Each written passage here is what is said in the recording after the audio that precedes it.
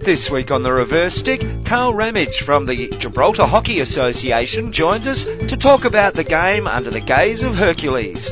Matt has worked out the Hockey Series Open qualifying, and the shirt is looking good.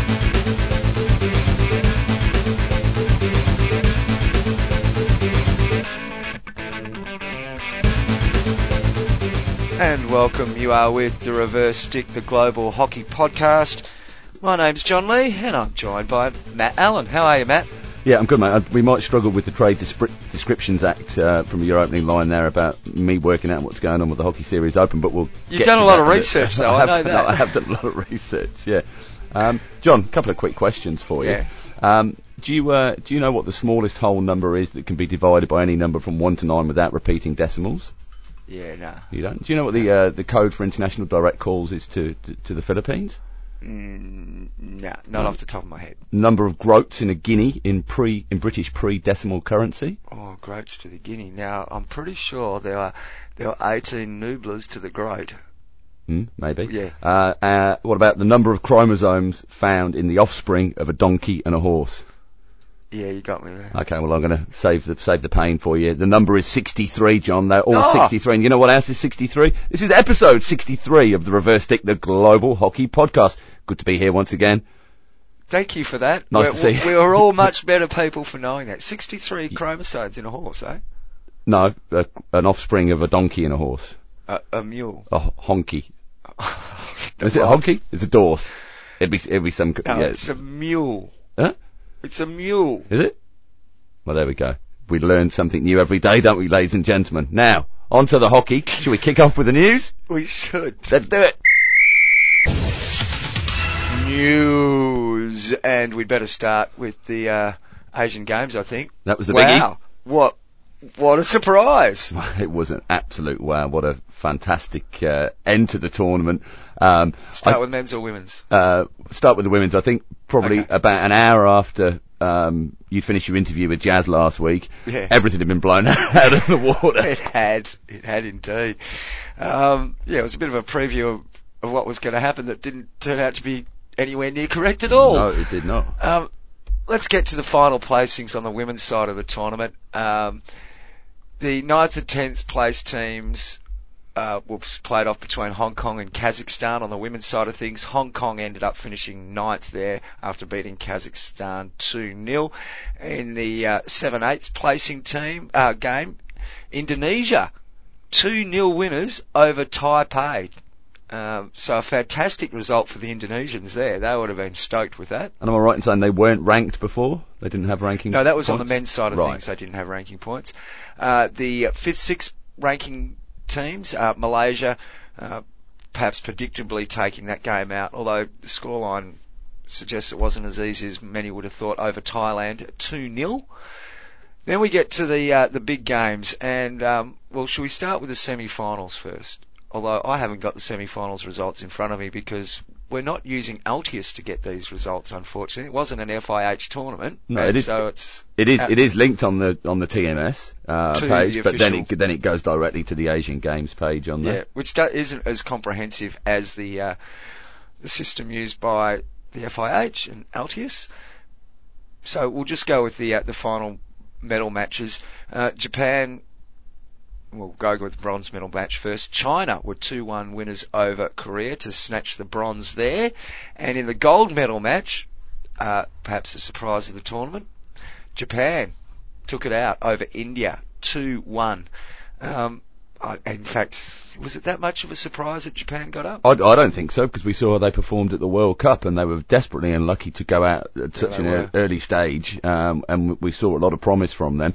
Now, of course, I think China and India would be the two teams that would be most upset for not getting a gold medal there. China did make some changes to the World Cup side, and it seemed to be that the Asian Games was more of a priority for them. They come away with the bronze medal. I must admit, I thought the women's side of the games was more of a lottery than the men's side. Going into the tournament, I thought, any of those four teams, and possibly even Malaysia, could easily have won. There's a bit of a reversal there as well from 2014. So South Korea and China actually met in the final in 2014, and South Korea won that 1-0. It was a 2-1 win for China in the bronze medal playoff there. And in the bronze medal game in 2014, India were 2-1 winners over Japan. The reversal in the gold medal game in 2018 in Jakarta. That's spooky. You've been studying these numbers way too hard, haven't you? Is 63 involved in that at all? Great goal on 63. Oh no, it wouldn't be 63 minutes. We don't play 70 minutes anymore, do we? No, we don't. Let's stage that for another day, shall we? It was surprising in the sense that many people thought India were going to be too good, but I think overall that Japan had a very good, as you mentioned, Women's World Cup, and perhaps not with the results they would have liked. So it wasn't really the great boil over that the men's tournament happened to be. No, and they were the 4 teams where we said 4 out of 5 were going to get there. They were the 4 we were expecting to be in there. Malaysia would be the only one that may have sneaked in. Alas, they didn't. Now let's have a look at the men's tournament. We'll start from the bottom once again. It was a 2-all draw between Hong Kong and Kazakhstan for 11th and 12th place, which went to the shootout, and Kazakhstan got over the top there 3-2, so they've finished 11th and Hong Kong 12th. Then the 9-10 game was between Indonesia and Thailand. Indonesia, who went in without a world ranking, finished 10th, losing 2-1 to Thailand in that night. That's a bloody good result for a team that isn't officially ranked. To come, 9th out of 12 teams, or 10th out of 12 teams. Yeah, well, they've got the population and they've got the stadium. They just need to build all the infrastructure around it, don't they? They do indeed. The 7/8 placing game was between Sri Lanka and Oman, and Oman took the chocolates there. They win that game 2-5.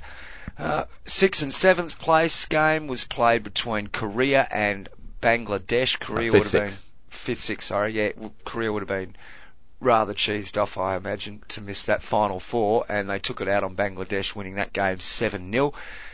Then we get to the interesting ones, because India were obviously expected to be the favourite for this tournament, and everybody thought India were going to win, especially the way they cruised through the round-robin events. But that's not how tournament hockey works, is it? Well, you can score as many goals as you like on the lead-up, but it's, when it gets to the pointy end, you've got to stick it in the back of the net, and they really did struggle against Malaysia. And gee, some of the feedback on social media. We'll get to that in a we'll talk more about yeah. But in the bronze medal match, traditional rivals India and Pakistan, would have been a cracking game. Unfortunately, I didn't get to see it, with a scoreline of 2-1 in favour of India there. So they grabbed the bronze medal. Well, Pakistan had a great tournament as well. They went undefeated to go through to the bronze medal match there. As India went through undefeated as well, and they ended up playing each other for the bronze and not for the gold, which came down to a match between Japan and Malaysia. Malaysia were excellent in getting past the Indians in the semi-final. And Japan, likewise, got over the top of an undefeated Pakistan, and what a gold medal match it was. 6-all.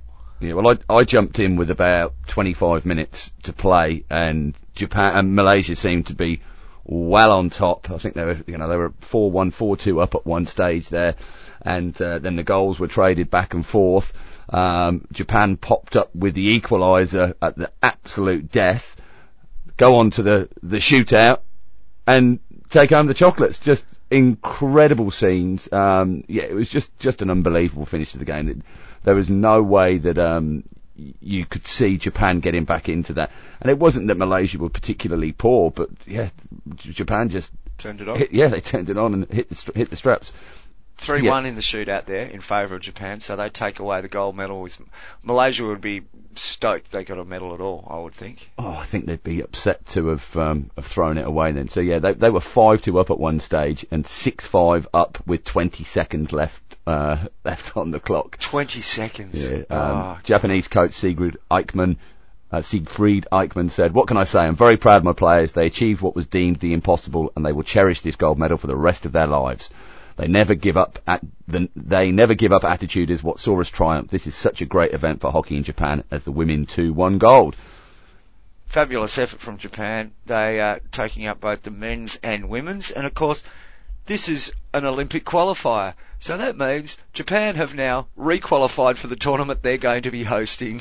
Which opened up a lovely big can of worms, didn't it? Yeah, well, we'll talk more about that coming up, because it's not strictly news, John. Okay, it's not strictly news. Congratulations to Japan there, and to Malaysia as well on the men's side of things. A fantastic effort to take home the silver there. Yeah, they've never won gold. They've won a silver before. Yeah. I think 2010. I think they got a silver.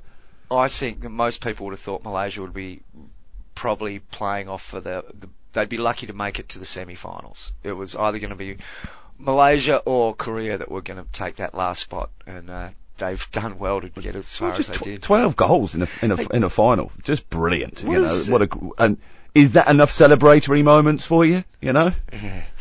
Well, what do world rankings mean? Not a lot. Obviously not a lot. And we've got an interview coming up a little bit later on, and Carl from Gibraltar reckons they've got the world rankings wrong because they're much better than 66. And he's talking it up there, mate. But just the fact that in the aftermath of India's loss, on social media went into complete meltdown, and questions: how can the 5th ranked team lose to the 12th ranked, and all this, whatever it was. Well, don't you want hockey where that happens? Do you want to think that every time a 5th place team goes in against a team that's in the top 20, they're just going to win? Yeah. More to come from an unnamed Hockey India official coming up soon. Oh, the unnamed Hockey India official, of course. They're back. What else have we got going? What else has been going on, Matt? Well done to the winners there too. So that's Asian Games. Tick. We're in the midst of the Hockey Series Open happening in Lusada. That's a men's competition. So European sides there. Now, Lusada has been used before as an international venue. I think they had World League 3 or 4, World League 4 a few years back there. Yeah. Back in Portugal once again there. We've got the Scots, the Russians, the Belarusians, Portugal, Turkey and Gibraltar all taking part there. With a couple of days play underway so far? There has been a couple of days play. Look, we'll be talking to Carl a little bit about the tournament coming up in our featured interview, but just quickly, there's been two rounds played so far. In yesterday's game, do you start on day one? We mentioned a little bit, so it's probably not worthwhile going into it too much here, but Gibraltar, who are ranked 66, up against Belarus, who are ranked 35th, went down 4-3. So, 20-odd spot, or 40-odd spot, 30 spots between them. Yeah, maths was never my strong point. I'm sure I scored 2 goals that day. 30-odd spots between them, and a 4-3 scoreline. That's what hockey needs. Yeah, sensational. And they had a good result. I think they lost 5-0 to Russia, Gibraltar on the opening day. They did. Russia they were put 17 past Turkey in the second game. And Turkey are ranked 44th. So there's a little bit what Carl has to say about world rankings and where he sees Gibraltar. Maybe there's something in that. The top 2 teams from this particular tournament will go through to the Hockey Series Open, or Hockey Series Finals. Scotland are ranked 22, Russia are ranked 23, then you drop down to Belarus at 35, Portugal 36, Turkey 44, and Gibraltar at the bottom there of the ranking scale at 66. Now you'd expect Scotland, and of course they've qualified for the Euro Championships next year. You'd expect them to top it all off there, but they only had a 2-0 win against Portugal, and a 7-2 win over Turkey. Now, put that in context with that 17 goals by Russia. It'll be interesting to see that the Scotland-Russia game. And of course, you can see these games because they're all available on the FIH YouTube site, as are all of the Hockey Series Open that we've been seeing so far around the world. Have you managed to catch much? This tournament? Yeah. No, nothing at all. I was out watching hockey last night, making some noise, and it's hockey meetings, and timings aren't great for me at the moment, but I do hope to catch some before the end of the week. #livestreamhockey. But more coming up on the Hockey Series Open when we have a chat to Carl very shortly. More news? Well, we've got a few things coming up, haven't we? There's a tournament, the Four Nations tournament, about to happen in Japan, at Ibaraki, I believe. Not at Kakamigahara. Not at Kakamigahara Stadium, no. Isn't it Kawasaki Stadium at Kakamigahara. Might be. Might well be. So 4 teams involved there. The Hockey Roos, they set off yesterday to fly over. That starts in 3 days' time, I believe, 3 or 4 days' time, 12th or the 13th. Japan, Korea, the US, and Australia. Japan just aren't stopping, are they? They're not. They just keep playing and playing and playing by the looks of things. Should be a good little tournament, that, because they're all fairly high-ranked teams and... Yeah, very competitive. It'd be interesting to see the Japanese side that's out in this tournament, because they've been pretty good at sort of splitting their teams, and they've got a fairly big pool of players involved. Speaking of news, because the Women's Champions Trophy lineup has been announced, hasn't it? Uh-huh. Should we go through that? Because, I mean, that directly is linked to these sorts of tournaments going on at the moment, because I'm pretty sure Australia are there, and Japan are definitely going to be there at the Champions Trophy. So it's a good chance for these teams to, well, not that they haven't seen each other plenty in the last few months. I mean, Japan and Australia have played several little series against each other. Yes, they have, yeah. So the 2018 Champions Trophy for women, the very last Champions Trophy, or is it, in Changzhou, Wujin, China, from the 17th to the 25th of November. Now remember, of course, this is an invitation tournament. I noticed that Hockey Australia posted something on social media in the past couple of days saying, we have accepted the invitation from the FIH to take part in this competition. So the teams taking part are Argentina, Australia, China, Great Britain, Japan and the Netherlands. So in line with event qualification, the host China, reigning World Cup and World League champions Netherlands, 2016 Olympic champions Great Britain, and the previous Hockey Champions Trophy winners Argentina all qualified automatically. Tokyo 2020 hosts and recently crowned Asian champions Japan and reigning Oceania champions Australia were invited by the FIH Executive Board. Anybody that's going to be upset about not being there? They've basically picked one from every continent, haven't they? There's no Germany in there. Team. No, there's no African team. Well, there's not a lot going on in Africa at the moment, is there? We'll come to that. Really, yeah, go on. So yeah, just on the rankings. Well, yeah, it's going with the winners, isn't it, of the big tournaments there. Netherlands currently number 1, England number 2, Australia number 3, Argentina number 4. So Germany number 5, New Zealand 6, Spain 7, Ireland 8. India 9, Korea 10, they all miss out. China ranked 11 because they're the host, they're in there. Japan ranked 14th, but obviously they'll rise in the rankings after the Asian Games. It'd be interesting to see what sort of weighting that the FIH does give to the Asian Games, because it's not one of their tournaments. But they've given it enough weighting to be an Olympic qualifier. Yeah, well, that's right. It's a we're getting onto the qualifying later, so let's leave that discussion for a little bit later, shall we? Some things coming up, Matt. There's the Hockey Series Open in Santiago for men and for women. That's getting underway a week or so away on the 18th of September. On the men's side of things, Brazil ranked 26, Chile 34, Venezuela 43, Uruguay 46, Peru 58, and Bolivia, who are unranked by the FIH. They'll be taking part on the men's side.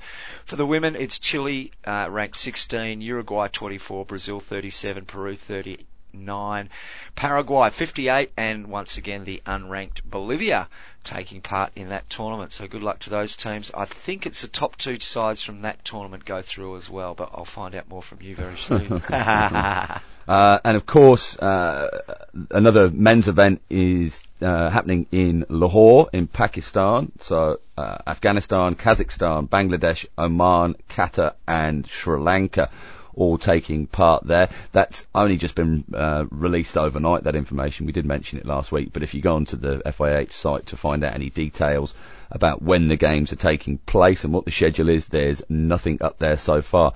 You'd think with 20 days or so to go before the tournament that might be up there, but yeah, we'll talk more about that soon as well. We will.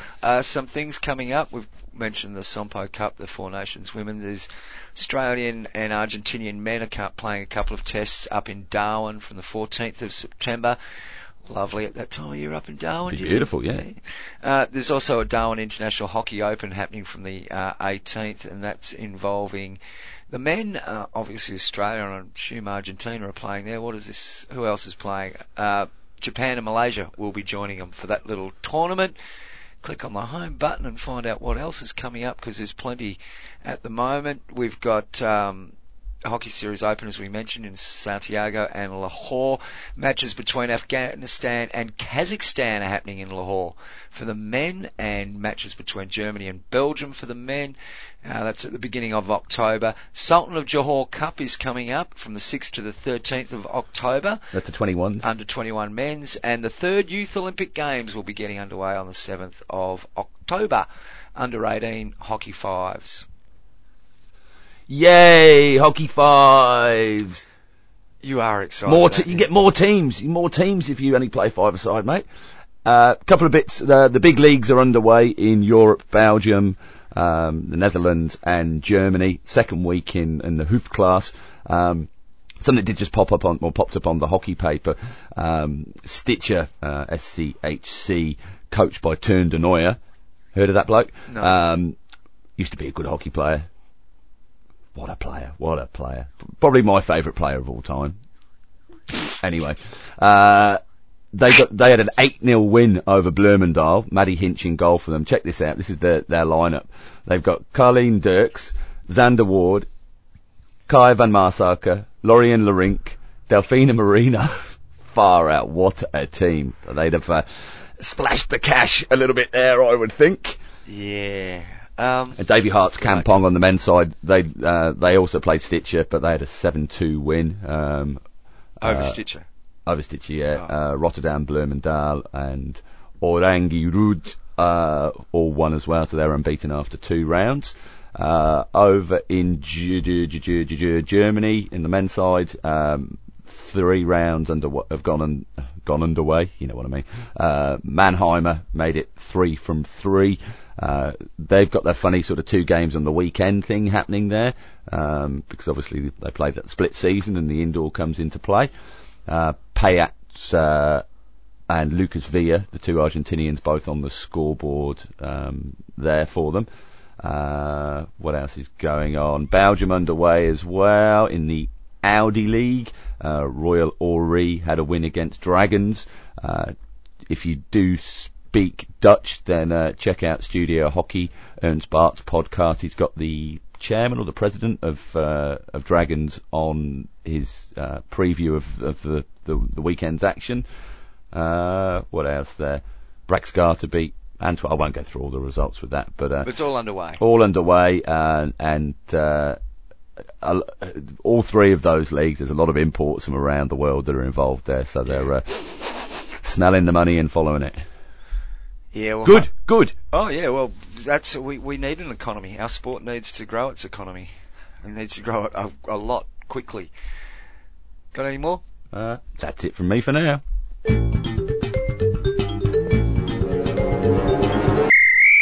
You're listening to The Reverse Stick, the Global Hockey Podcast.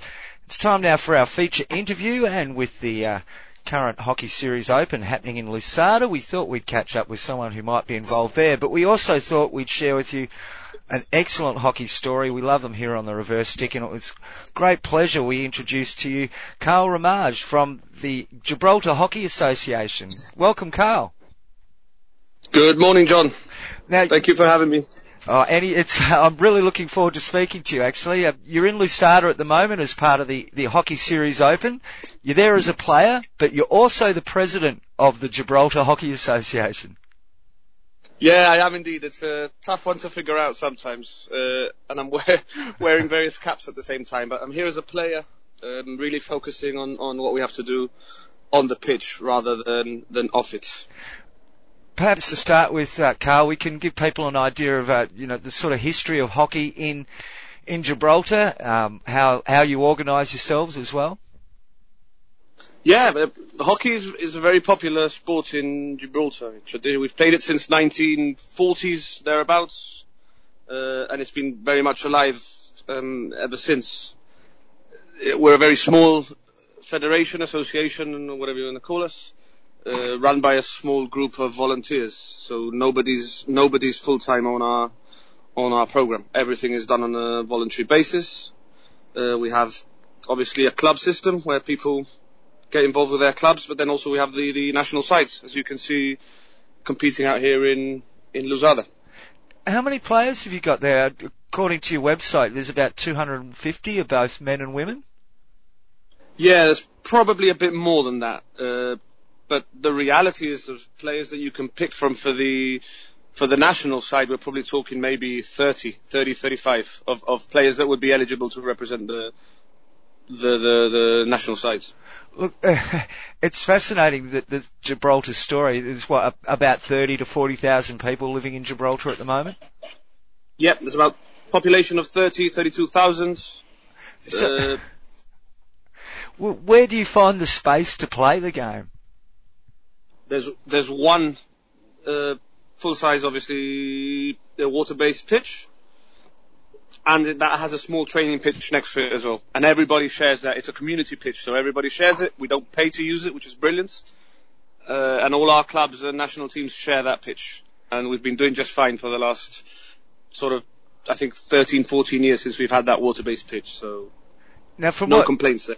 What may seem to be a small pool of players, you've certainly had some achievements over the years. You've been to the European national finals European finals a couple of times, and a world ranking of 66 for the men. That tends to signify that you've got a far larger hockey community than you do.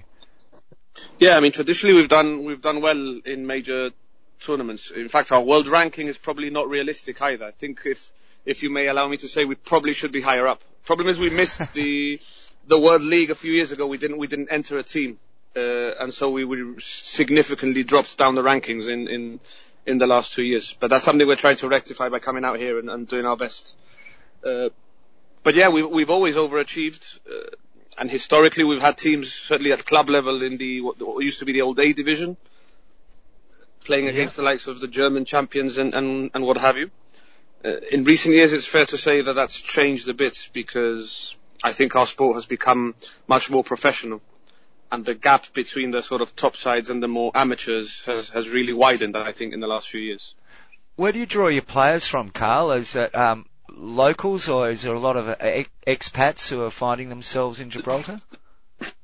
Locals. Some of our clubs will draw on expats, but certainly for the national side, all of our players are sort of born and bred in Gibraltar. The FIH rules are quite strict in that sense. You need to have a passport to be able to play for your country, from that country, and it's not easy to get a passport in Gibraltar. So whereas in the past, for example, we've played the likes of, no disrespect, we've played the likes of Azerbaijan, who've had 6 former Pakistani Olympians in their side. We've never been able to draw on that. And what sort of mix of people are we talking about? I imagine Gibraltar's a fairly multicultural sort of place. Yeah, very much so. I mean, there's a lot of, if we talk about religion, the main religion is Roman Catholic, but we have a lot of a huge Jewish community. We've got a huge Muslim community, and everybody gets along just fine. So it's very, very multicultural, absolutely. And just as a side note, it's one of the part of the pillars of Hercules in the ancient world. It must be an amazing place as well. Oh yes, it's absolutely beautiful. The legend goes that Hercules separated the pillars himself. So we're on the one side. I mean, on a clear day we can see well into Morocco and Africa from our side of the fence, let's call it. So it's pretty amazing. We can see 3 countries and 2 continents from our small place. Well, you can have a swim in the Mediterranean on one side and a swim in the Atlantic on the other. Absolutely. we are very lucky indeed. Mind you guys can't complain either. You've got lovely beaches out there as well. So. Yeah. Well, we've got plenty of them, that's for sure. And you guys have actually shown the strength of Hercules in some ways. With I'm staggered by the resources that you have at your disposal and the performances you've been putting in. Yeah, it's. I think there's something to be said for just sort of 18 guys just playing their hearts out for the shirts. None of these. I mean, all these guys over here have had to pay their own way to get here. Wow. We get some funding from our government, and we're obviously grateful for that. But the rest we have to fund ourselves, whether it be through some fundraising activities or player sponsorships or paying it out of your own pocket. I mean, so when it comes to putting on the shirts, all these guys are stepping out onto the pitch and they're doing it for that reason and that reason only. There's no other interest. So when you got 18 guys who are willing to do that, it makes it a lot easier to defend those colours. I think a lot of coaches of club level should hear people talk like that more, Carl. That's exactly right. You've also, not just on the playing field though, you've provided a lot of international umpires and managers, etc., across the years as well. You've been performing across the whole hockey spectrum. Yeah, absolutely. I mean, we've got Nathan Stagno out here, who obviously top umpire, was voted best umpire in the world, umpired the World Cup final. So the guy knows his hockey inside out. He's performing the role of team manager out here, and he's been a great help to the management and coaching team. Great insight into major events and umpires thinking, and he's really got the players thinking in other ways in training. And obviously having one of the best umpires in the world umpiring your training sessions is amazing as well. We can't complain. No. Carl, do you still have any affiliation with England hockey? Not particularly. I mean, we've obviously got a very good relationship with England hockey, but there's no affiliation as such. No.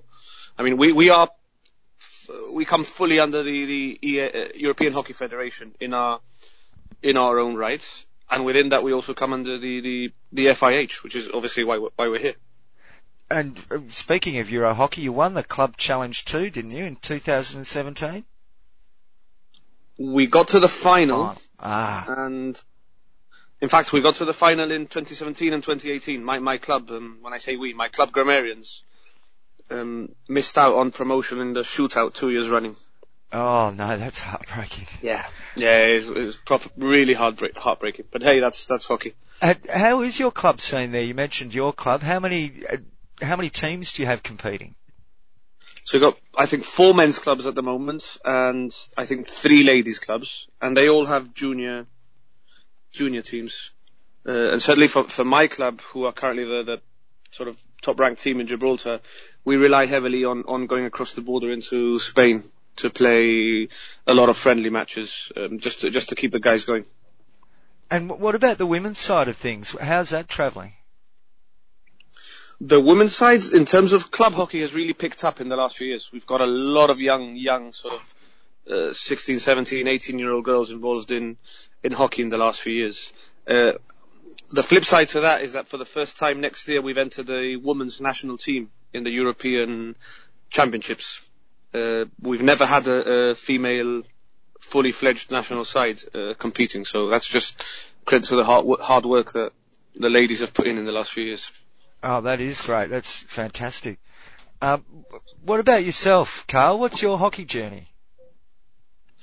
Well, I've been playing ever since I can remember. My dad used to play, my granddad used to play, so it's very much, as you guys know, hockey is very much a family affair. I've been very lucky. I've been able to play with my 2 brothers. So there's 3 Ramagge, as we say, 3 Ramages in the team for the last I don't know how many years, certainly at club level.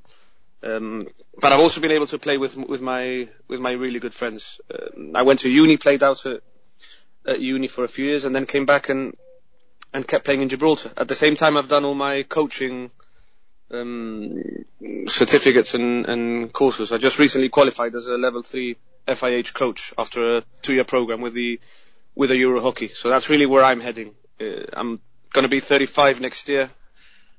Tournaments at home will probably be time to say goodbye, and then I'm really planning on stepping into coaching full time.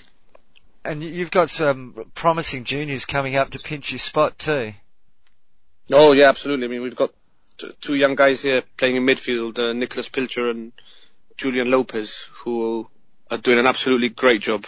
In fact, they've been the ones that have come in and I've said, right, I think next year might be time for me to say goodbye. I mean, I think I'm leaving the ship in good hands with these 2, put it that way. Now, let's take a look at the tournament at the moment, the Hockey Series Open in Lasada. It's 1 game under your belt already. Not a good result for you guys. being beaten 5-0 by Russia. What are your expectations heading into this tournament? I think for us, we are very much, without disrespecting this tournament, we are building for next year. We've got European nations at home, and that is really where we want to excel. But we've come out here. We're not just here to make up numbers. We gave Russia a game yesterday for 3 quarters. We were 2-0 down going into the last quarter. Had chances against a team that's ranked sort of 40 places above us in the world ranking. So, I mean, they were definitely in the game, put it that way. We've got Belarus today. We've got Scotland tomorrow. So two very tough matches coming up. And then we've got Portugal and Turkey on the last 2 days. We've played these teams in the past, and we go into them always looking to try and get something out of it. We've got to be realistic about what we can achieve against the likes of Scotland. We appreciate they are, in fact, Scotland have moved up to top level status at European level now, so they're a top side at the moment. So we're realistic about what we have to do. But certainly in respect of the other matches, we've come here to do as well as we can. Having said that, and this is something that I always say, for me, success is not measured by results. The success is in the process. We've worked hard all summer. We've come a long way in the last few years.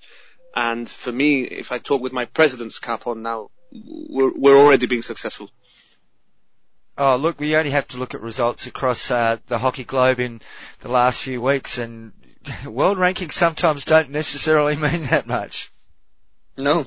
Hockey's a beautiful sport in that way. And sometimes a lot of unexpected things can happen. Oh, absolutely.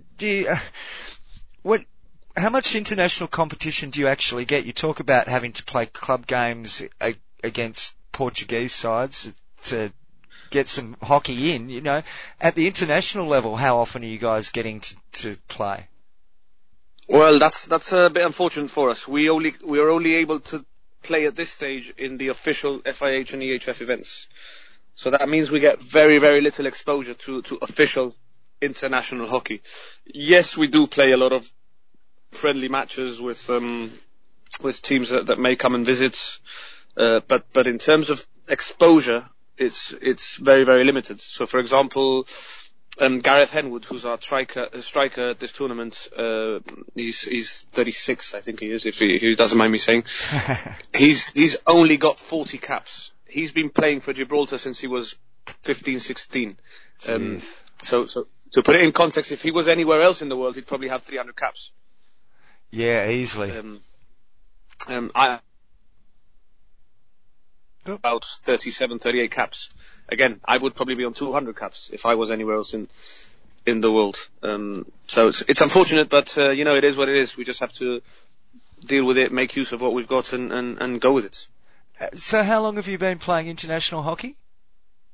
I played my first match when I was 16, just turning 17. In and out of the side until I was 19, I think my memory serves me correct. And then I've pretty much been in the side since then. Oh, that's probably 16 years playing for the national side. That's a pretty good career, Carl. That's not bad. Yeah, I think when you get towards the end of your career, like I am now, is when you really start to appreciate, what you've done and where you've been. You don't appreciate it when you're 19, 20, 21. You're sort of caught up in the moment. So you've got Belarus coming up a bit later today, don't you? What are the guys doing before the game?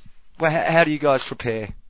Well, it's just gone 8:30 in the morning here, so we're just having a bit of breakfast now. We'll go for a walk, just to sort of mobilize a bit. Then we'll have some downtime just to put our feet up, relax, get your snacks, your whatever you want in, hydrate.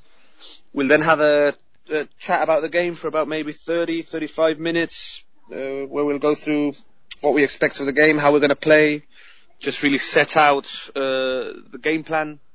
Basically, hopefully catch a few clips from yesterday's games. We've got the video. Then relax a bit more, and then we're off to the pitch. And then from there, it's just sort of music on and just get pumped and get out there and play, basically. And what have you got playing in the earphones? Oh my God, the youngsters are driving us crazy. I mean, one of our players put on the Spice Girls yesterday on the bus. It was just shocking, I tell you. We had to stop it. We had to get rid of the speaker. Tell you want to be a good... These youngsters, their taste in music is absolutely awful. You want to be a good player if you're pumping out the Spice Girls. Oh, absolutely not. I mean, we were just as shocked as you are. It was unbelievable, I tell you. Oh dear. Oh look, good luck for today and for the rest of the tournament. I mean, have you got a lot of support following you there? No, we've got a couple of family members who've come out here. Very grateful for that. There's about 5 or 6 of the players' families have come out here. So always grateful to support. My wife's come out here as well. She's actually helping out with the video. You know, it's going to make use of everything we got here. So always grateful for the support that we get. Look, it's what the game's really all about. Sometimes I wonder if all this high performance stuff doesn't get in the way of what the true nature of the sport is. No, that's exactly it. I always say, that's why I said before, success is not in results. I mean, you've got guys out here with their families, their kids coming out to watch. That's what our sport is all about, and I hope that really continues for a long time. So, what's next for you guys after Lasada? We'll have a couple of weeks break, get the legs back in order, and then we'll start our club season probably end of September, beginning of October. And then really the clubs will be preparing for their challenges and we don't know if that's going to be in Easter or sort of June time. With the FIH Pro League, we're not sure where the calendar's going to fall this year. But once that's clear, then we'll plan the club calendar, and then once the club calendar is sorted, we'll sort out the national calendar. And that really is the main focus certainly for the association next year, is to really prepare for the Nations tournament at home in end of July. Okay. Is there any chance you guys could sneak through from this tournament? Could you pinch a couple of wins? Is that enough to get you through? The top 2 will qualify for the next round of the Pro League from here. Very, very, very difficult. We're talking about Russia and Scotland. No disrespect to the other teams here.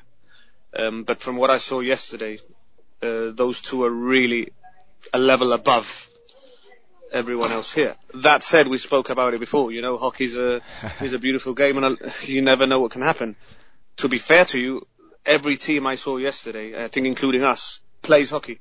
There's no one here who you say, what are they doing here? It wasn't the case at all. So it makes for an interesting event. Oh, look, all the best with it, and I hope you pinch a couple of wins. It'd be great to see you guys get on the scoreboard there, and with any luck, boost that ranking up a little bit. Oh, that's the plan. We appreciate that, but yep, that's the plan. Look, it's been a pleasure talking to you, Carl. We're going to keep our eye on the fortunes of Gibraltar hockey, and if you ever need us to pass anything on to the greater hockey community, let us know. Thank you, John. We really, really appreciate it. It's been great to talk to you.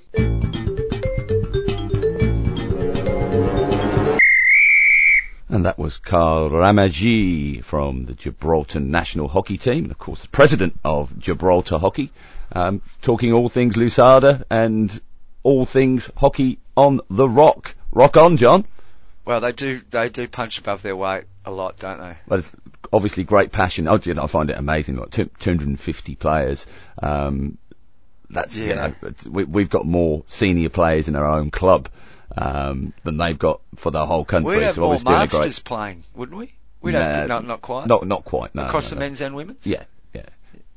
So a cracking job that they're doing there, and fantastic that they can get involved with tournaments like this. But hard for them to get games, and expensive to travel. I think they drove to Portugal. And it was like a 10 or 11 hour drive for them to get there for it in the back of the van.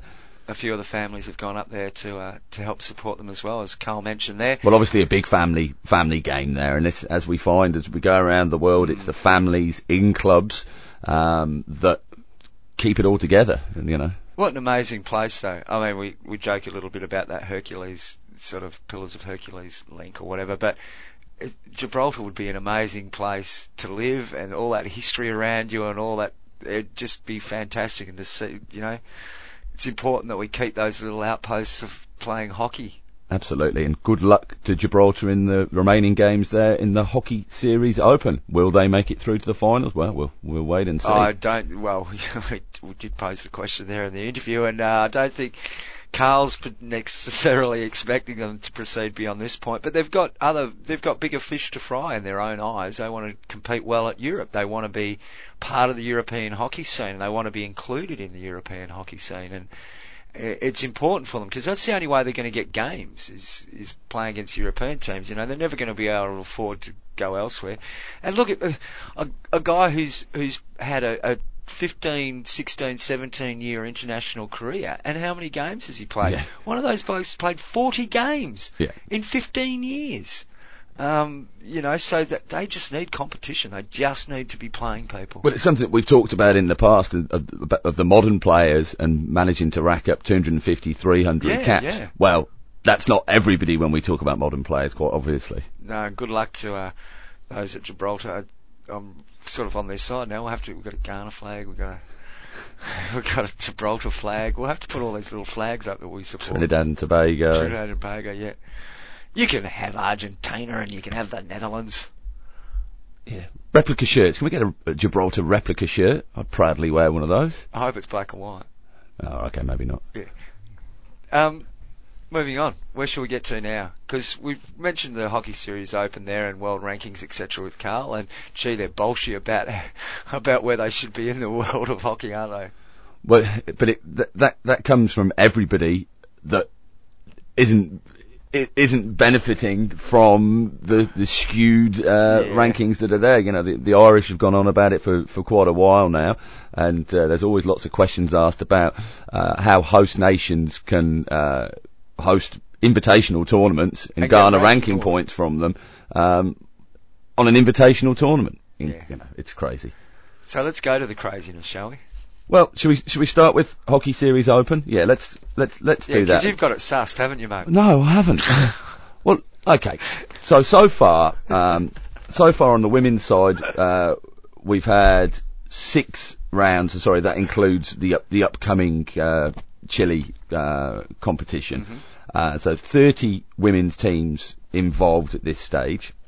On the men's side, if you include the announcements for Lahore, that's 45 teams involved over 3, 4, 5, 6, 7, 8 rounds. Okay, so to date we've had Pan Am have hosted 2 men's and 2 women's, Oceania 1 men's and 1 women's, Asia 1 men's and 1 women's, and Europe 3 men's and 2 women's.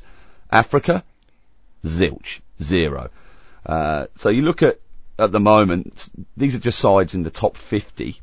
On the women's side, Azerbaijan, Croatia, Trinidad and Tobago, Scotland, Slovenia, Ghana, Switzerland. Oh no, Scotland won't be in there because they qualify straight through. Barbados, Sri Lanka, Kenya, Nigeria, Dominican Republic. They're all top 50. Not involved at any stage so far. Well, Scotland are, because they're Scotland are. No, that's the men's side. I'm talking about the women's side at the moment. But they're ranked 17th. Yeah. Or they were ranked 17th in April 2017, which is when it counted on whether you progressed automatically through to the Hockey Series finals. So there's a fair few countries there that you would expect to be involved. Not least, there is no tournament down for Africa so far. Now, South Africa qualify automatically through to the finals because of world ranking in 2017. Now, I understand, so we've had announcements on 4 venues for the Hockey Series finals. So on the men's side, coming up in June next year, France are hosting in Le Touquet, and Malaysia in Kuala Lumpur in April, May time. And on the women's side, Japan and Spain are hosting. So there's still one more Hockey Series finals venue to be announced for both the men's and the women's. I understand South Africa have been approached, but have turned down the opportunity because they lost so much money hosting Hockey World League. This is one of the problems that we find now. you flip that around and you go, okay, so the latest men's tournament's been announced. The teams have been announced to play in Lahore in Pakistan. Are Pakistan involved, John? No. No, they're not. So why the hell are they hosting this event? And everybody's coming to Pakistan for it to play when Pakistan are playing Pro League and playing their games in bloody Glasgow. Well, that's exactly right. Even Pakistan won't play their home games at home.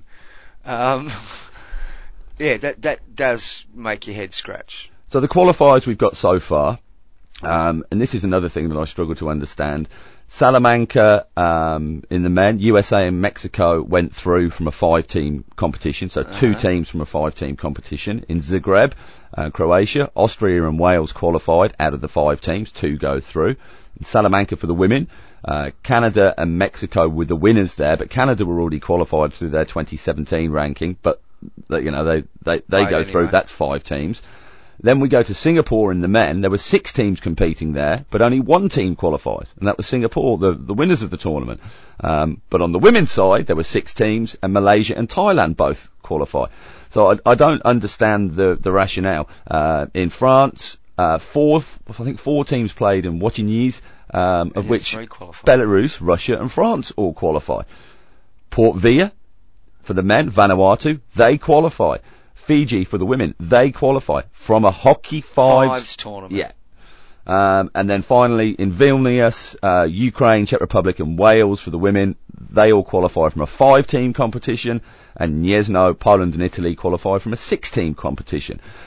I just don't get the rationale, and you can't find the information anywhere on the FIH as to how these slots to go into the hockey series finals are being allotted. So far on the men, that's 8 qualifiers prior to any qualifiers from Lahore, which means we're still looking for another 7 teams to make up those 15 teams from the Hockey Series Open to go through. 7 teams. Well, we've only got two more dates that are up there. So are we expecting 4 teams from Pakistan to go through? What is happening with Africa? Where are the opportunities for the African teams? Are they going to get those opportunities? Hockey Series Open is supposed to be played in 2018. It's rapidly coming to the end of September for dates. So they haven't got long to fit those in. Are they struggling to find a host? Who knows? On the women's side, we're still looking for another 4 teams to qualify there. So, Wales, Czech Republic, Ukraine, Fiji, France, Russia, Belarus, Thailand, Malaysia, Mexico and Canada all through there. I'm not in any clearer about it. What other stats do you want, John? Look, you've done a lot. I know you've done a lot of research trying to figure this out, and you've been scouring their website and all the rest. And you're not an insider with the National Association that's been sent some email that says don't release this to anybody. This is private and confidential or whatever. But I've heard of people from national associations getting in touch with people in our little purple circle to say, can you help us out? We don't understand what's going on. This is people from the national associations. Yeah. Well, we've been saying for quite a while now, this is a hodgepodge that's just been thrown together and without any real planning to it. That's the way it appears, that it's just throw names up in the air and see where they land. I mean, do you think some of those sides that I've mentioned there that aren't listed and aren't playing yet have just gone, look, it's not in our budget, it's been thrown on us, we just can't afford to do it this time around? No doubt. And I also think there's teams going, well, we've already got stuff planned. You guys have come along at the last minute and said, come, you've got to be in this. And we're going, well, we've got other things on. Well, other priorities. Look, Trinidad and Tobago, another priority would be actually getting their turf sorted out. Yeah, true. And getting a second turf laid on the island. They were going to rip up the old one, weren't they, and move it to another spot on the island. Yeah. I think it's just poorly planned. And hopefully the FIH learns something from this experience and from what people are thinking and saying about it all, and make improvements if it's going to happen a second time. So I'll just quickly give you those teams that are direct qualified that will be going straight through to the Hockey Series finals in 2 of the venues and 1 other venue to be confirmed for both men and women. So on the men's side, naturally Japan go through. India, Ireland, Japan qualified. They don't go through. They're qualified for the Olympics anyway. Yes, yeah. India, Ireland, Canada, Korea, Malaysia, South Africa, France, China, and Egypt on the men's side. That's the 9 to go through with the Pro League 9. And on the women's side, Korea, Spain, India, South Africa, Ireland, Italy, Scotland, Poland, and Canada. Is that in the Hockey Series finals? That's going direct qualifiers through to the Hockey Series finals. And then after that, there's the Olympic qualification tournament. Yes. And then there's another Olympic qualification tournament. Well, this is the interesting thing. Well, this goes back, we're going to get onto Asian Games as well, but, now, Japan win. Yep. So, does it go to the second placed, No, it's at the discretion of the FIH. Yes, well, I've got the information. And that's been known for a long time. That's not as if that's a secret. They've just said, oh no, we've decided we're going to, that's written down early on in the piece. So, let me take you through the official information here, John, and this is on the FIH I'm ready. Site. Should the host nation Japan be highest placed in the 18th Asian Games, the second place nation does not subsequently qualify, and the quota place will be allocated to the Olympic qualification events. So originally we had 6 Olympic qualification events due to happen. This will now mean that there will be 7 Olympic qualification events happening after the Hockey Series finals. No, doesn't that just mean there's an extra place given to that? No, there's an extra qualification game that's going to happen. So the teams that qualify for these matches will be as follows. Hang on. So the 4 highest placed teams in the 2019 Hockey Pro League, the 2 highest placed teams in each of the 3 Hockey Series finals. So those are 8-team competitions that will be happening. So the top 2 from those. The 2 highest ranked teams in the FIH World Rankings as at the end of the 2019 Continental Championships. The 2 highest ranked teams in the FIH World Rankings as at the end... Hang on, that's exactly the same thing. 3 and 4. It's exactly the same text. Anyway, the 12 teams that have qualified will be drawn to play another of the teams over 2 matches. So it now means that there's an extra spot from the world rankings. Are you with me? No, I'm not with you at all, because I'm looking here. Look, if Japan is the winner of the 18th Asian Games, their place will be taken by the next highest ranked team in the FIH World Ranking at the end of the 2019 Continental Championships. In this case, there will be 7 qualifying events, and the additional place will be allocated to the next highest ranked team in the FIH World Rankings as at the end of the 2019 Continental Championships. In the event that happens, the 14 teams that have qualified will be drawn to play another of the teams over 2 matches. The overall winners of the 2 matches will qualify for the Olympic Games. Okay, look, off this graphic, we've got our Hockey Series Open that's going on at the moment. We've got the 9 automatic teams that have qualified for the 3 Hockey Series finals. Yep.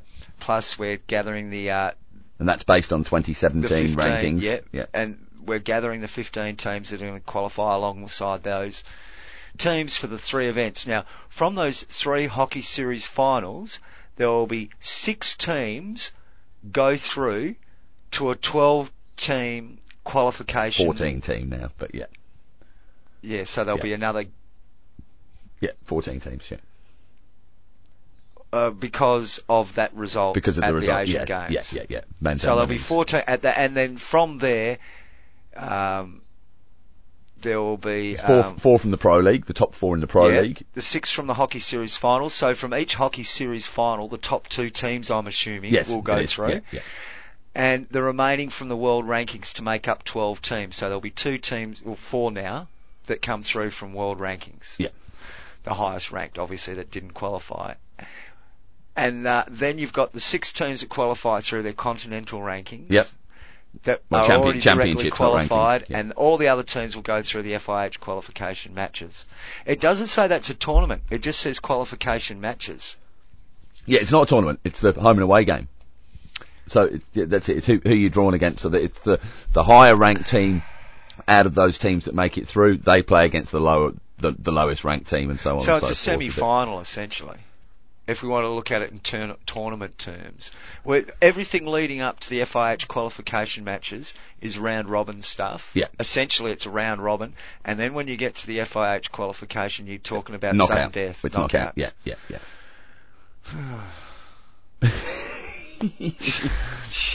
Honestly. Well, there was a bit of that from Malaysia. I did spot one of the Why Malaysian are we press. making it so hard? Why can't we just have a good old-fashioned qualification setup like we used to, like football does, soccer does? Why do we make it so bloody difficult? Check this out. The Malaysian Hockey Confederation will appeal to the International Hockey Federation requesting for the men's team to get Asia's automatic slot to the 2020 Tokyo Olympics. Bad luck.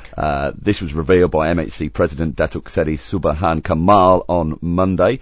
Subhan said he spoke about it with FIH Chief Executive Officer Thierry Veal in Jakarta last weekend. In my meeting with Veal, I told him that if Japan becomes champions, the runners-up should be allowed to take up the automatic qualification spot for the Tokyo edition.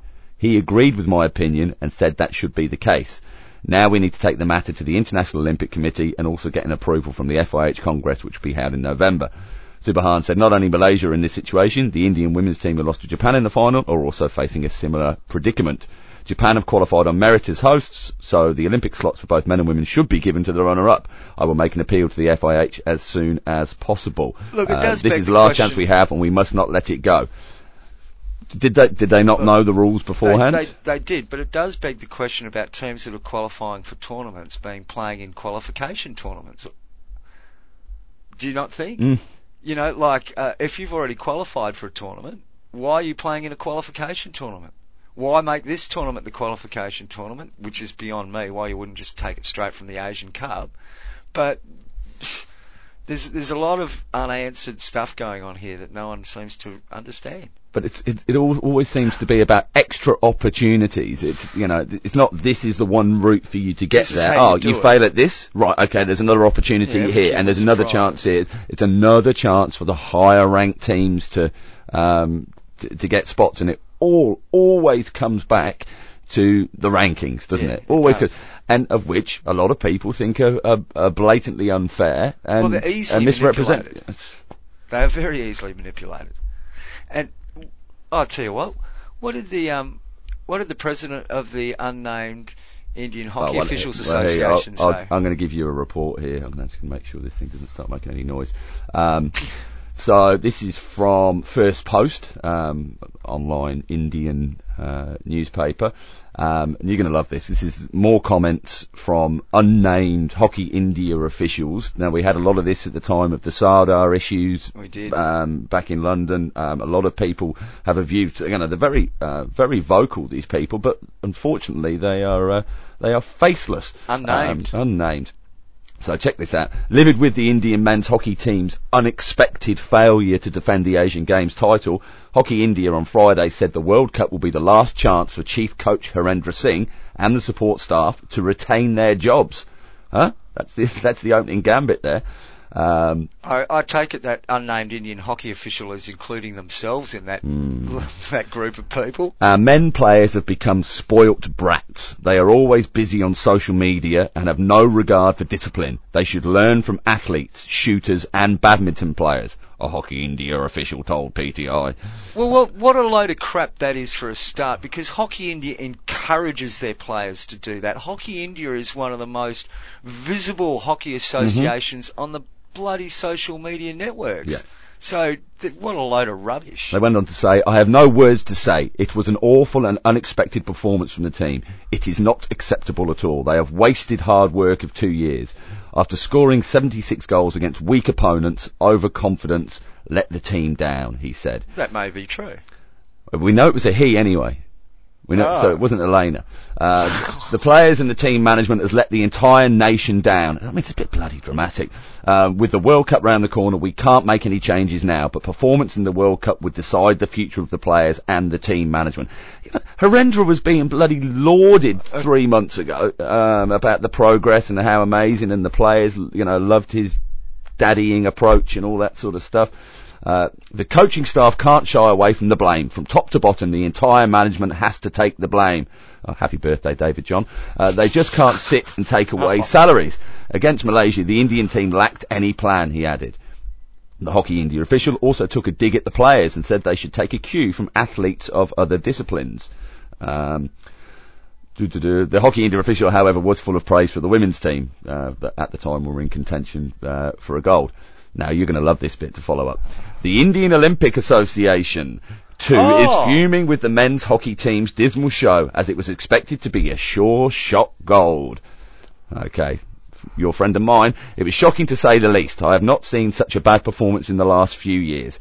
You are ranked 5th in the world, and against the side which is ranked 12th in the world, you look clueless. This is not acceptable, said IOA President Narinder Batra, who is former Chief of Hockey India. The government has been very supportive of hockey and has provided all help, but our men's team has failed to deliver when it mattered. We will concentrate on sports like athletics, badminton, shooting, and other sports which have performed beyond expectations, he added. Resign now. Resign now. Seriously, you idiot. What sort of statement is that coming from the president of the FIH, demanding that a hockey program has its funding cut? Essentially, that's what he's saying. Yeah. We will concentrate on sports like athletics, badminton, shooting, and other sports which have performed beyond expectations. Time to go. Goodbye. Honestly, that is terrible. Terrible. Moving on, shall we? What else have we got? I'd better play this first.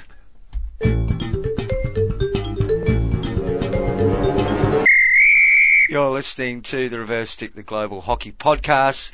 Who else can we have a ping at? Honestly, seriously, that is terrible that he would say something like that. It's not what we want to hear from the, in inverted commas, leader of our sport. He's showing us, the hockey public, where his true allegiances lie, and it ain't with hockey. Well, I saw Goodbye. I saw some photos on his Facebook page shaking hands with Thomas Bark from the IOC and the founder of Alibaba.com, I think. Interesting, the author of that article managed to get a quote from an unnamed India hockey official and Dr. Batra. Yeah. In the same article. Amazing. Same conversation? It might be. Yeah, look, I think, obviously, reaction in India is always overblown. That's a given. Even the Indians understand that they always overblow the reaction. Yeah. One way or the other. So, that's sort of knowledge. We know that's going to happen. Did they... Yeah, I think a bit of complacency could very easily have come into play in that particular game. It happens. That's what professional and elite sport is all about. Happens in our grade, and we're plonkers. Yeah, well, so, speak for yourself. Oh yeah, right. Yeah, what is it? Come on. You know what I'm talking about, though, on that side of things. We want to see the 12th place team in the world being able to beat the 5th place team. If it's just why have tournaments if that can't be the case?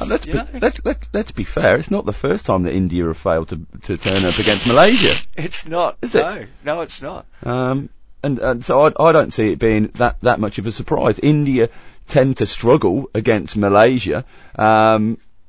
So, And sometimes teams are like that. You have a bogey team. As well as you might have been playing, when you play them, there's something that doesn't work for you. Who knows? But the response from upper echelons of Indian hockey, seriously, have a look at yourselves. Yeah. Who is it coming from? That's thing.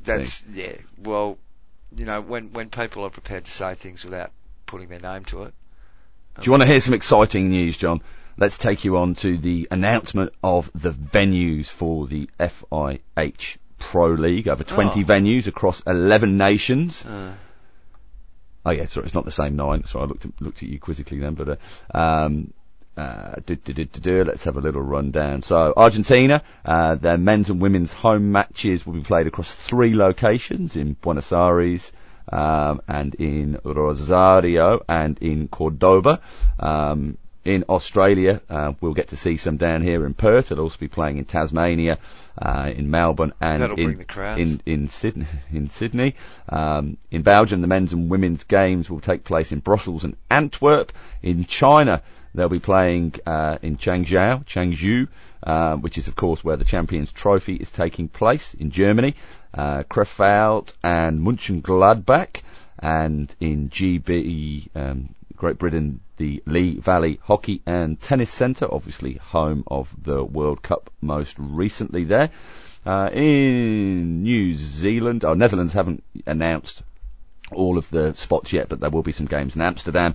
New Zealand's games, they'll be in Auckland and Christchurch and Hastings. Pakistan. Yep. Glasgow, thank you.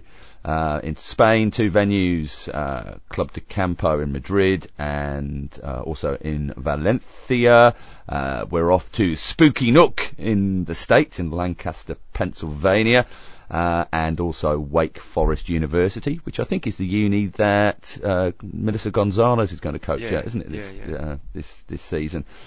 So there we go. That's some of those places that have been announced, not too many more. Get your tickets, what's I see there's... the Pro League? Sorry? What's the point of the Pro League? No, serious, I'm not joking. I'm asking this rhetorical question. It's growing our game. It's all about the hockey revolution. It's the hockey revolution, isn't it? Isn't the Pro League about being the revolution of turning our game into a professional sport? Well, is that the idea of it? Yep. Well, why? I can only speak for our country. I don't know about other countries and how people feel about the hosts that are going to be hosting the games there. Why are we sending a game to Tasmania? Why is the most populous city in our country not hosting around? They are, no. Sydney? Yeah, Sydney is, at the Olympic Park. So we're getting 4. Yeah. Okay. Brisbane misses out. Tasmania, Perth, Sydney. So the largest growing population base in the country, and they don't get to hold one. We're going to send it to Tasmania. Look, if you're a Tasmanian, I'm sorry, I'm not having a crack at Tasmania, but when you look at what the point of this tournament is, and what the FIH allegedly is trying to achieve from it, that's just silly. Well, whilst we're on the FIH, another thing on their website, they're reminding all national associations that the deadline for bidding for the FIH Congress in 2020 and the FIH World Cup in 2022 is fast approaching. 28th of September is the deadline for that. There's some planning going on, mate. There's some planning going on. National associations are being encouraged to work with cities, hockey clubs, venues and other partners in order to submit appealing bids for these events. The FIH will be looking for both high quality and innovative proposals which will build on the positive impact recent World Cups have had on host cities, countries and across the world. You need some big bucks. My problem with all of this is that once again it's the FIH asking what we can give them. It's not the FIH telling us what they can give us. I.e., when the FIH is talking to governments and stuff, what are they telling governments that they're going to bring? I mean, I know what FIFA does. I know what FIFA tells governments, and I know what FIFA brings when they bring a World Cup to town. Well, they reckon that 120,000 fans purchased tickets for the World Cup in London. No, are they unique individual visitors? No, they wouldn't be. No. 120,000 tickets. Yeah, exactly. So there's a difference. That's not 120,000 people. No, but you've got to build it up somehow. No, you do. Look, that's what we're trying to do, and so that's why you have these discussions and why we talk about it. Because if we don't, it just continues on the way it was, and people continue to lose money holding hockey tournaments. Well, this is it. The Hockey WA suffered and is still suffering from when they hosted the Women's World Cup here. Financially, It cost them a mozza. Yeah. And they are still in trouble financially. They're still struggling because of that debt.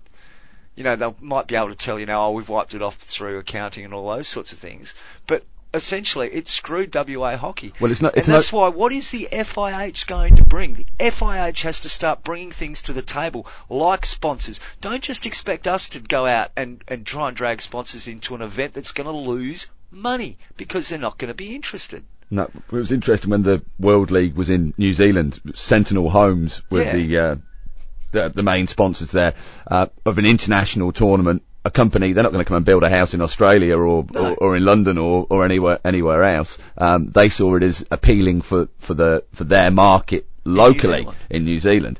But absolutely no relevance is that we don't have these global brands talking to us about these tournaments, and that can only come from the FIH because they hold all the cards, don't they? Who's the CEO at the moment? Sorry? Who's the CEO at the moment? Of the FIH. Thierry. Who do we used to work for? Adidas. And they're the sorts of... Coca-Cola. No, but we did a deal announcement about a partnership with Adidas we spoke about, I don't know, 6-7 months which we ago. took the mickey out of. Yeah, because they weren't offering any funds. Nothing. It was an advertising opportunity. A partnership agreement for us to be able to learn from them. Far out. Yep. Look, hosting an FIH Congress is also considered a significant attraction, John, giving both established hockey countries and developing nations the opportunity to host the event. See, this is the only time the FIH does spend serious money, isn't it? While some national associations might not be in a position to host a global hockey competition, the opportunity to host a corporate event like the FIH Congress provides the perfect opportunity to showcase their country and support for the sport, as was experienced in Dubai in 2016. Oh, well, there's thousands of hockey fans are now flocking to Dubai, aren't they? They get big crowds for hockey in Dubai. Do they? No. Yeah. Anyway, look, if you're interested, you're a nation out there, perhaps you can't host a tournament, perhaps you can't afford to host a tournament, and look, there's the problem, John, it's just going to keep going back to the same places all the time. It'll be tournaments in London, it'll be tournaments in the Netherlands, in Germany, in Belgium. That's because they do so little proactively to ensure that the success, as far as I can see, you have to go where it's guaranteed. Yeah. They know that they'll at least break even in London, if nothing else. Yeah. And that's where we find ourselves. It's the economy of hockey. Let us know your... And you can let us know your thoughts via... the social media. We are, of course, on Instagram, on Facebook, and on Twitter. You'll find us all at The Reverse Stick. You might want to send us an email. You can do that, john@thereversestick.net or matt@thereversestick.net. We'd love to hear from you. Do you realise when we started this, we'll be done in half an hour? It's another hour 25, folks. Sorry. Feedback. We had much? I've got a couple of other bits to get through quickly. New Zealand Hockey League, they'll be live streaming this weekend coming up, so we'll post the links on at the Hockey Live on Twitter and on Facebook, #livestreamhockey. Missed out at the start, well done to Real Club de Polo. On the men's side, they were Catalonian champions over the weekend, beating Club Agara 2-0 in the final there. But that's about it from me, John. I've got this big piece of paper with lots of information on there. The most important thing is, how did you get on at the weekend? How did I go? Yeah. Not too bad. Yeah, I did well. I think 4-0 victory in a semi-final and go straight through the grand final. That's not bad. First versus second. Versus second. The team you beat, they get another chance next week. And you've got a week off and can relax and sort of get the bodies ready for the grand final coming up. I'm really itching to get that shirt into a fourth season too. Itching? I'm not surprised you're itching. Jeez. How'd you go? A 4-1 win. Good. Yeah, fantastic. So we've got another final to play. This weekend. If we win that, then we're through to the grand final a week later. If we lose, that's the season done and dusted. I might have to drop myself yet. It's amazing. Everyone's available come finals time. Isn't that strange? Oh, look, good luck on the weekend, mate. And to you, I know. Thanks very much. Yeah, fingers crossed.